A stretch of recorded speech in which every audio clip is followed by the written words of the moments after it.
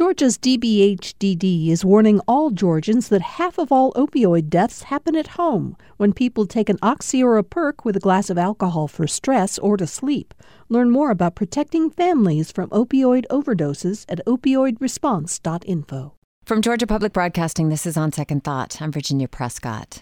4 years ago this month, 12 members of the historically black Emanuel AME Church in Charleston, South Carolina, welcomed a young white man to join their Bible study group. When their eyes shut for a closing prayer, he pulled out a Glock pistol and fired 77 rounds, killing 9. WBTV is reporting that there's been a shooting at a church there, a shooting at a church in Charleston. It happened just about an hour ago, about 9 p.m., In the days and weeks that followed, the nation learned about the lives of the 9 people killed in the racially motivated massacre at the historically black church. We saw an outpouring of support and a landmark vote to remove the Confederate flag from the South Carolina State House. We know less about the longer toll of the trauma covered by Jennifer Berry Hawes and her colleagues for the Charleston Post and Courier newspaper. Hawes details the event and its disastrous aftermath on survivors, the families of the Emanuel 9, the church community, and the entire country. In Grace Will Lead Us Home, the Charleston Church Massacre and the hard, inspiring journey to forgiveness. Pulitzer Prize-winning journalist Jennifer Berry Hawes is going to be speaking about the book at the Carter Center Library on Friday and joins me now on the line from Charleston. Jennifer, welcome. Thank you for having me. So this book opens with Felicia Sanders making her way to church for not quite normal Wednesday night Bible study. In fact, it was almost canceled. What did you learn about that deliberation and the fateful decision to stay? Well, that night the church had a number of things going on, the largest of which was a quarterly conference, which drew closer to 60 people who gathered to discuss church business and handle various issues. And then most of them left. It had gotten so late at that point that the few who normally stayed for Bible study debated amongst themselves whether to go ahead and hold it or wait and do it another time, when one woman spoke up and said, well, let's just do a little bit of it. Myra Thompson, one of those who died, was leading the study for the first time and was very excited, very prepared.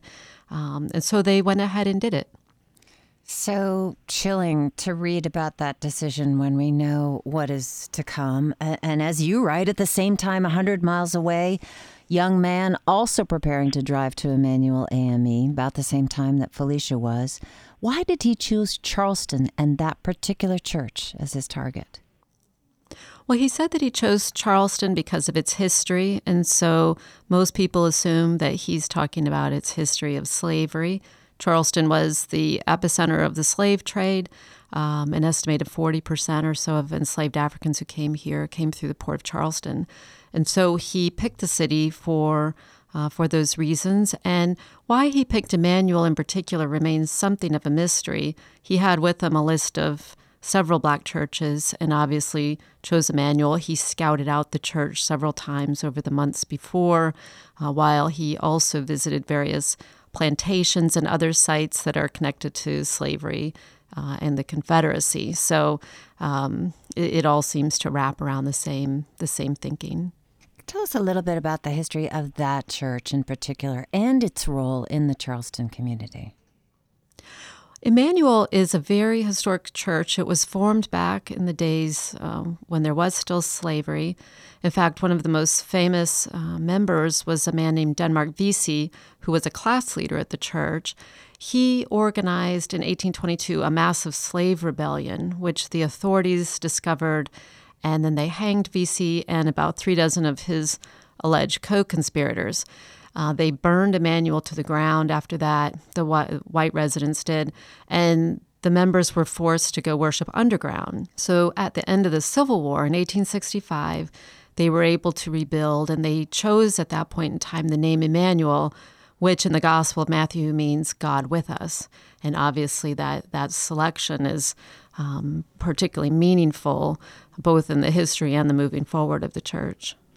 That night, June the 17th, of 2015, Dylan Roof sat there with Felicia and her Aunt Susie Jackson, her son, Tawanza Sanders, DePayne Middleton Doctor Ethel Lance, the Reverend Sharonda Coleman Singleton, Reverend Clementa Pinckney, Cynthia Hurd, Reverend Daniel Simmons, Myra Thompson, Polly Shepard, and Felicia's 11-year-old granddaughter for nearly an hour. He waited until their eyes were shut for benediction, and here is Felicia recalling that moment in an NBC News interview with Lester Holt. I tried to hold her as tight as I could to me so she wouldn't make a sound. And I heard every shot. I heard every single shot. So Tawanza said, "Where's Aunt Susie? I got to get to Aunt Susie."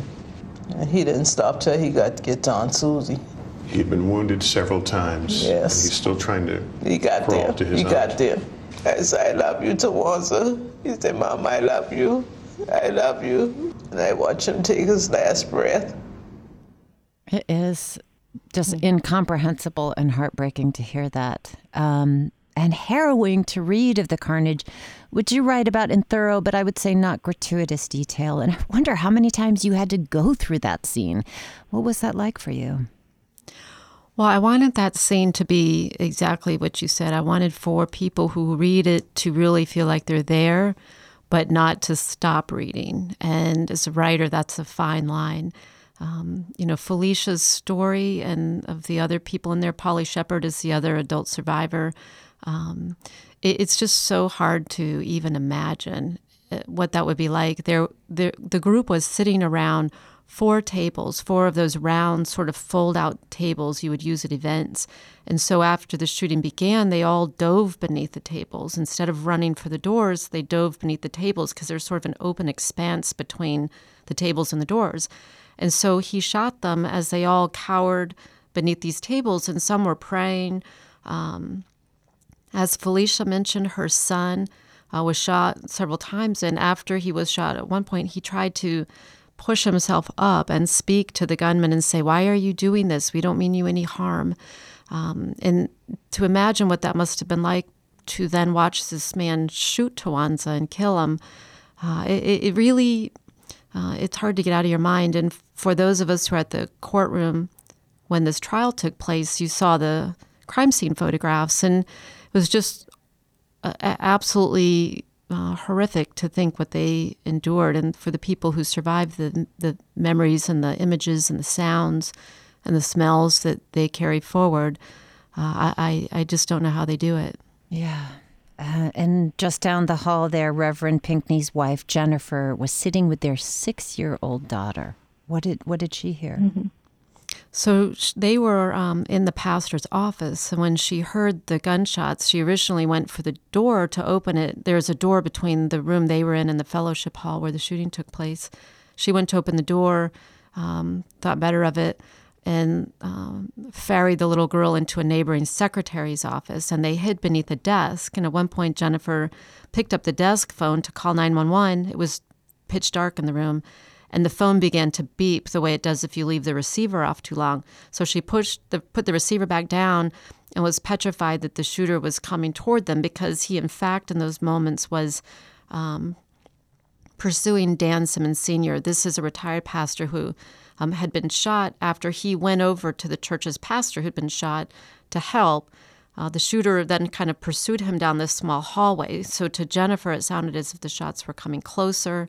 She didn't know if he had heard the telephone. She was terrified. Her little girl was going to scream. Felicia was on the floor inside the fellowship hall, terrified her granddaughter was going to scream or move. She described holding her so closely to her chest and so tightly that she was afraid she would suffocate her. Jennifer was in another room. She had locked the door at one point and eventually was able to get to her cell phone. And at the same time, in the fellowship hall, there was a survivor, Polly Shepard, who was hiding beneath the table, praying out loud. And she watched Roof's boots approach, Dylan Roof, the shooter. She watched his boots approach. And then he asked her, "Have I shot you yet?" And she says, "No." And he says, "Well, I'm not going to. I'm going to leave you here to tell the story." So Polly and Felicia and the little granddaughter were the only 3 who survived out of the 12 who'd gathered for Bible study that night. My guest is Pulitzer Prize-winning journalist Jennifer Barry Hawes, and her book, Grace Will Lead Us Home, is about the aftermath of the Charleston church massacre. She's going to be at the Jimmy Carter Presidential Library talking about the book tonight. So what happened when the police arrived? They couldn't actually get medical help in at the time. And this, I understand from your book, is establishing a protocol that has been created because there have been so many mass shootings. What were they doing? That's right. In the past, what would happen is police would form a perimeter and then wait for the SWAT team to go in. But what we've learned in mass shootings is that if you do that, there's way more death. So now police will go in right away. And that's what happened here. There were 4 police officers initially who went into the church. They didn't know what they would find in there. They only knew there were 2 active shooter calls. So they went in. Immediately inside those doors is the fellowship hall. So they saw, obviously, the bodies on the ground. They saw Felicia's little granddaughter walking around the bodies, and Felicia near her son, who'd been grievously wounded, and Polly, of course. So before they could call in any medical care, they have to make sure it's safe. So the fellowship hall has a number of rooms that come off of it, and a hallway and a restroom. So they had to clear all that and make sure it was safe, get the survivors out into safety, and then call in medical care. One of those who'd been shot, Dan Simmons Sr., the retired minister, in fact, was still alive, and they hurried him to the Medical University of South Carolina, which is just a few blocks away. And the medical staff in the trauma bay there tried valiantly to try to save him, but were not able to. And they had a number of other beds prepared with crews ready to go to take other victims. But everybody else who'd been shot died in the fellowship hall that night. Well, we do know that part of the story. What I didn't know is that police had settled the family and called others at the nearby Embassy Suites Hotel, chaplains, coroners, breaking the news to the victims' loved ones. Those who were in the church, of course, a few children who had been there that night. There's a story that you tell about recounting. You recount how Jennifer Pinckney, the wife of Reverend Clementa Pinckney, told their daughter what had happened to him. What did she say? How did she explain it? In terms that are very Jennifer, she was pretty blunt. She told them that he had died and was not coming home. And keep in mind, the youngest of their 2 daughters, the younger girl was the one who was in the church with her. So she knew, to some degree, Jennifer assumed.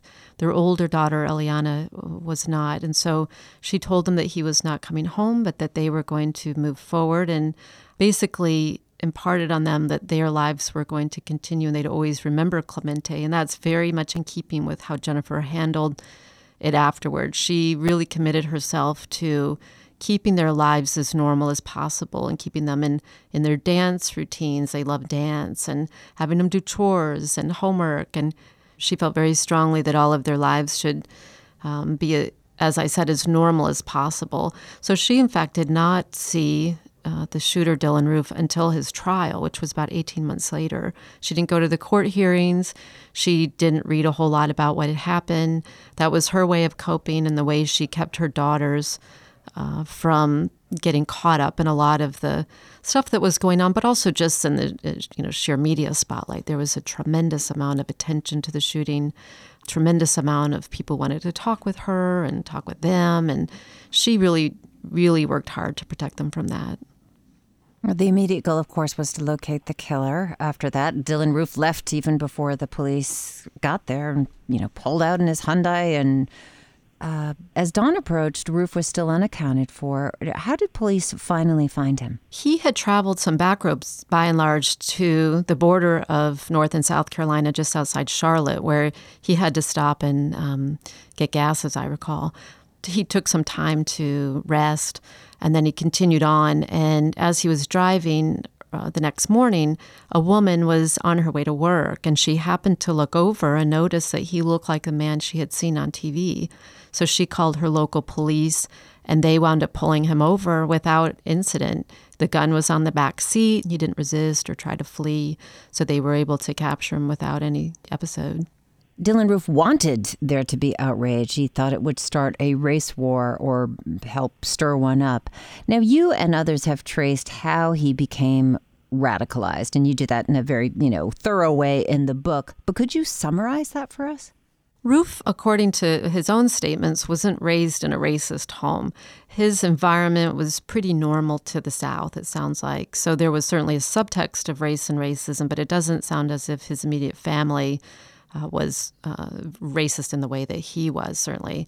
He, in fact, developed his views on white supremacist websites. He became curious about the Trayvon Martin case, if you remember, and he couldn't understand why the case was getting so much attention.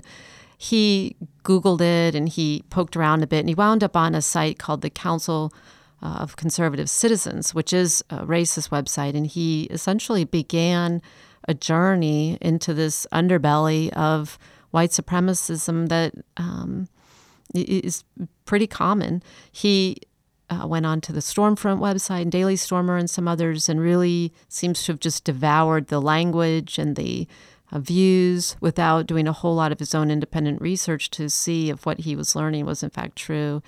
He really glommed onto the idea that Black men were raping white women en masse and that the media was covering it all up.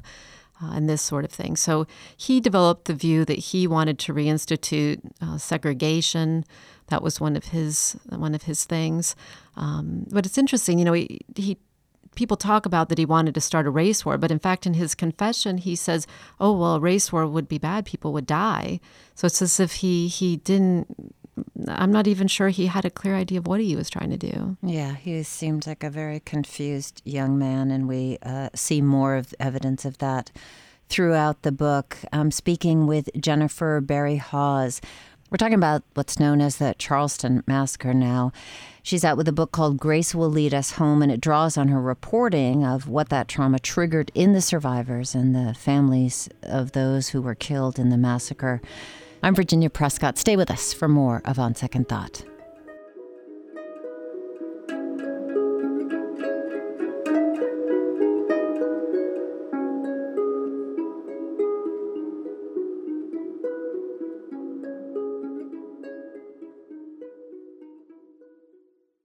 We are back with On Second Thought from GPB. I'm Virginia Prescott. Like many other members of the media, Jennifer Berry Hawes covered the Charleston massacre 4 years ago this month. Among the mourners, then President Barack Obama, here eulogizing church pastor Reverend Clementa Pinckney. Amazing grace, how sweet the sound that saved. But while the eyes of the world moved on, Jennifer stuck around, a veteran Pulitzer Prize-winning reporter for the Post and Courier newspaper in Charleston. She knew local politics and history. Her kids went to school across the square from the church known as Mother Emanuel, and she came to know the people whose lives were forever changed by the killing. They are the focus of her new book, Grace Will Lead Us Home, The Charleston Church Massacre and the Hard, Inspiring Journey to Forgiveness. She'll be talking about the book at the Jimmy Carter Presidential Library tonight. So, Jennifer, 2 days after the shooting and 1 day after his arrest, Dylan Roof did appear in court for the first time at a bond hearing. Nadine Collier, she's the daughter of one of the victims, Ethel Lance, was there too, and she stood to address Roof. You took something very precious away from me. I would never talk to her ever again. I would never be able to hold her again. But I forgive you. And have mercy on your soul. You hurt me. You hurt a lot of people. But God forgive you. And I forgive you. Just another stunning moment in this story. Reverend Anthony Thompson, husband of Myra Thompson, also stood and offered his forgiveness. And people in the courtroom and those across the nation were just floored by these declarations. You report in the book that President Obama was aboard Marine One preparing a public statement about that tragedy. How did this change his tack? Well, he was with some staff members, and one of the staff members was reading from his BlackBerry at the time the comments that were being made, and the president said, "Hold off on the statistics. I want to go with that. He recognized that the themes that were emerging from the bond hearing were amazing, and he wanted to tap into that sentiment. And indeed, when he came and delivered Clemente Pinckney's eulogy, he did so. Well, not everyone shared the willingness to forgive. The tension between responses, this spectrum of rage and forgiveness, runs through the individual stories in this book. What examples come to mind for you of how people considered forgiveness and what it meant to them? Well, a good example is even within Nadine Collier's family. So Nadine was the first person to speak, of course, and her sister, Sharon Risher, who's an AME minister, was in Dallas, where she lives. She was a trauma chaplain at the time, and she heard her sister's words, and they made her angry because she didn't even know exactly what had happened, and she didn't forgive him at the time. She certainly intended to, but she felt that that quick forgiveness was not the way she wanted her mother to be remembered. She wanted to bring some accountability to this killer first. And Sharon did come to forgiveness later, but it really was not until after the trial, and she had the space in her own mind and heart to really think about doing so. And she was not shy about voicing that difference.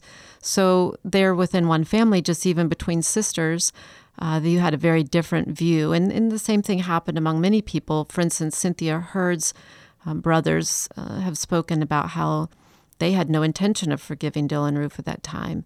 They wanted him brought to justice. Now, it's not to say that any of those people weren't pursuing forgiveness. As Christians, they understood that's what the Bible called them to do.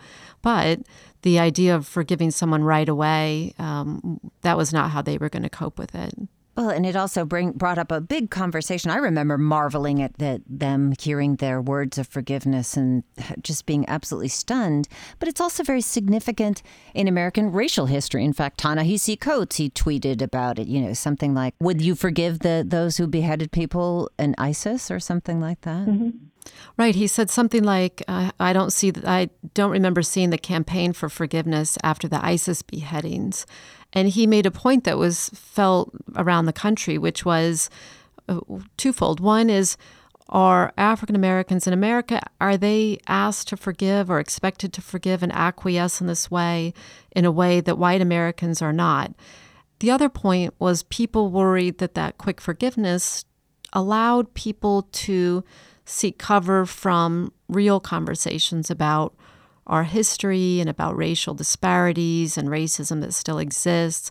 So there certainly was controversy that erupted from those words, even though they were also very inspiring. Well, and that part of the conversation also came up as worldwide people are pouring out gestures of support and messages of unity. And in the governor's mansion, Nikki Haley decides this is the moment to challenge the Confederate flag that's flying on the grounds in front of the State House. Can you help us understand the dynamics of that ongoing fight in South Carolina and where she fit in? Well, a little more than a decade earlier, this had become a huge issue in South Carolina when the flag at that time flew above the State House dome. And a compromise lowered it to a flagpole out front. Now, Haley knew very well that calling for the removal of that flag out front would be very controversial. And in fact, the last governor who had called on people to do so lost his job. Haley brought a different view, though, in a sense, because she grew up in a small town here, the daughter of Indian immigrants in a community that was still pretty racially divided. And she told the story to her fellow lawmakers during this debate, where she was traveling with her father. Now, her father is Sikh, and he wore a turban. So in rural South Carolina, that would have been a very unusual sight. So she was driving with him to Columbia, the state capital, and they pulled over at a vegetable stand. This was when she was a little girl. And her father was picking out some produce when she noticed the produce stand owner, I assume, call somebody, and pretty soon some police cars pulled up, and they watched as her father finished selecting his produce and then went and purchased it, and they left. And she realized the racial profiling that was going on there and was trying to make the point to her fellow legislators that the State House should be a place where all people feel welcome. So even if you have differing views about what the flag represents, to many people, particularly Black residents, it represented something very negative. And she told this story with hopes of changing some minds. Eventually, the legislature did so, but it did generate considerable controversy. Here she is speaking on the Today Show about making those very points. In South Carolina, we honor tradition, we honor history, we honor heritage, but there's a place for that flag, and that flag needs to be in a museum where we will continue to make sure that people can honor it appropriately. But the State House that's an area that belongs to everyone. And no one should ever drive by the State House and feel pain. No one should ever drive by the State House and feel like they don't belong. And so I think this is a hopeful day for South Carolina. So when she did speak in front of the legislature, that was 13 hours of debate, actually, until they finally arrived at a decision. One of the representatives, Mike Pitts, a state rep, who told the media that he took out his hearing aids while she spoke. What does that act, and making it clear to the press, reveal about the forces at play there in South Carolina? Well, there is still a substantial part of the citizenry here that revere the flag as something that represents the honor of their ancestors who fought in the war, and it represents Southern resistance to Northern aggression. Obviously, some people call the war that. It represents to people a history that's very different from the history of slavery. They see it as, a flag of honor. Obviously, not everybody sees it that way, but that group is substantial, and that's the force that Nikki Haley was really up against and remains, although, it's interesting, I just don't hear as much as I used to from them. That sentiment used to be much more public. It's still here, of course, but I think that Rufe's actions help some people, like Haley, really understand what the flag meant, particularly to the Black residents of the state. My guest is Pulitzer Prize-winning journalist Jennifer Berry Hawes, author of the book Grace Will Lead Us Home. It's about how the survivors, the family members, and the community affected directly by the Charleston church massacre lived with that trauma for now 4 years. She's going to be at the Jimmy Carter Presidential Library talking about the book tonight. Thousands of people came to hear President Obama's eulogy for Reverend Pinckney. Millions of people have viewed that online. But you follow the families and survivors and the fissures inside of those families exacerbated by this tragedy and the trauma. What are some of the kind of ways that those showed up? One thing I really came to understand is that if you throw this kind of enormous trauma into any family, every loving relationship is magnified, and every slight and resentment and hurt is magnified by a million times. And that, on top of dealing with the grief and loss and the media spotlight and all that, they all went through a lot of disruption within their own families. For instance, Cynthia Hurd, her husband had considerable fallout with her brothers. They wound up where they just don't want anything to do with one another. With Ethel Lance's family, on top of it, 2 years after the shooting, another one of their sisters died of natural causes, but nonetheless, it was yet another loss.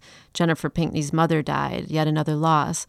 The families, by and large, had strained relationships with the church, and the survivors particularly did.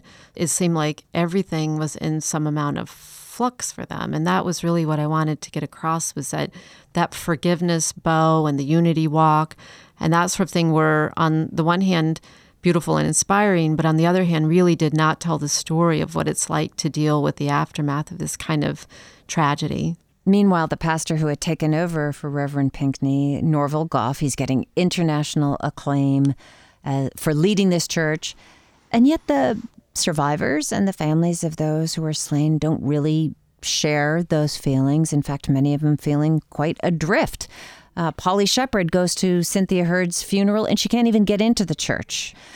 Felicia Sanders and Polly shared a story with you for your newspaper and weren't admitted to the church. What happened there? The way that played out, and that was the moment when I really realized that there was much more going on here.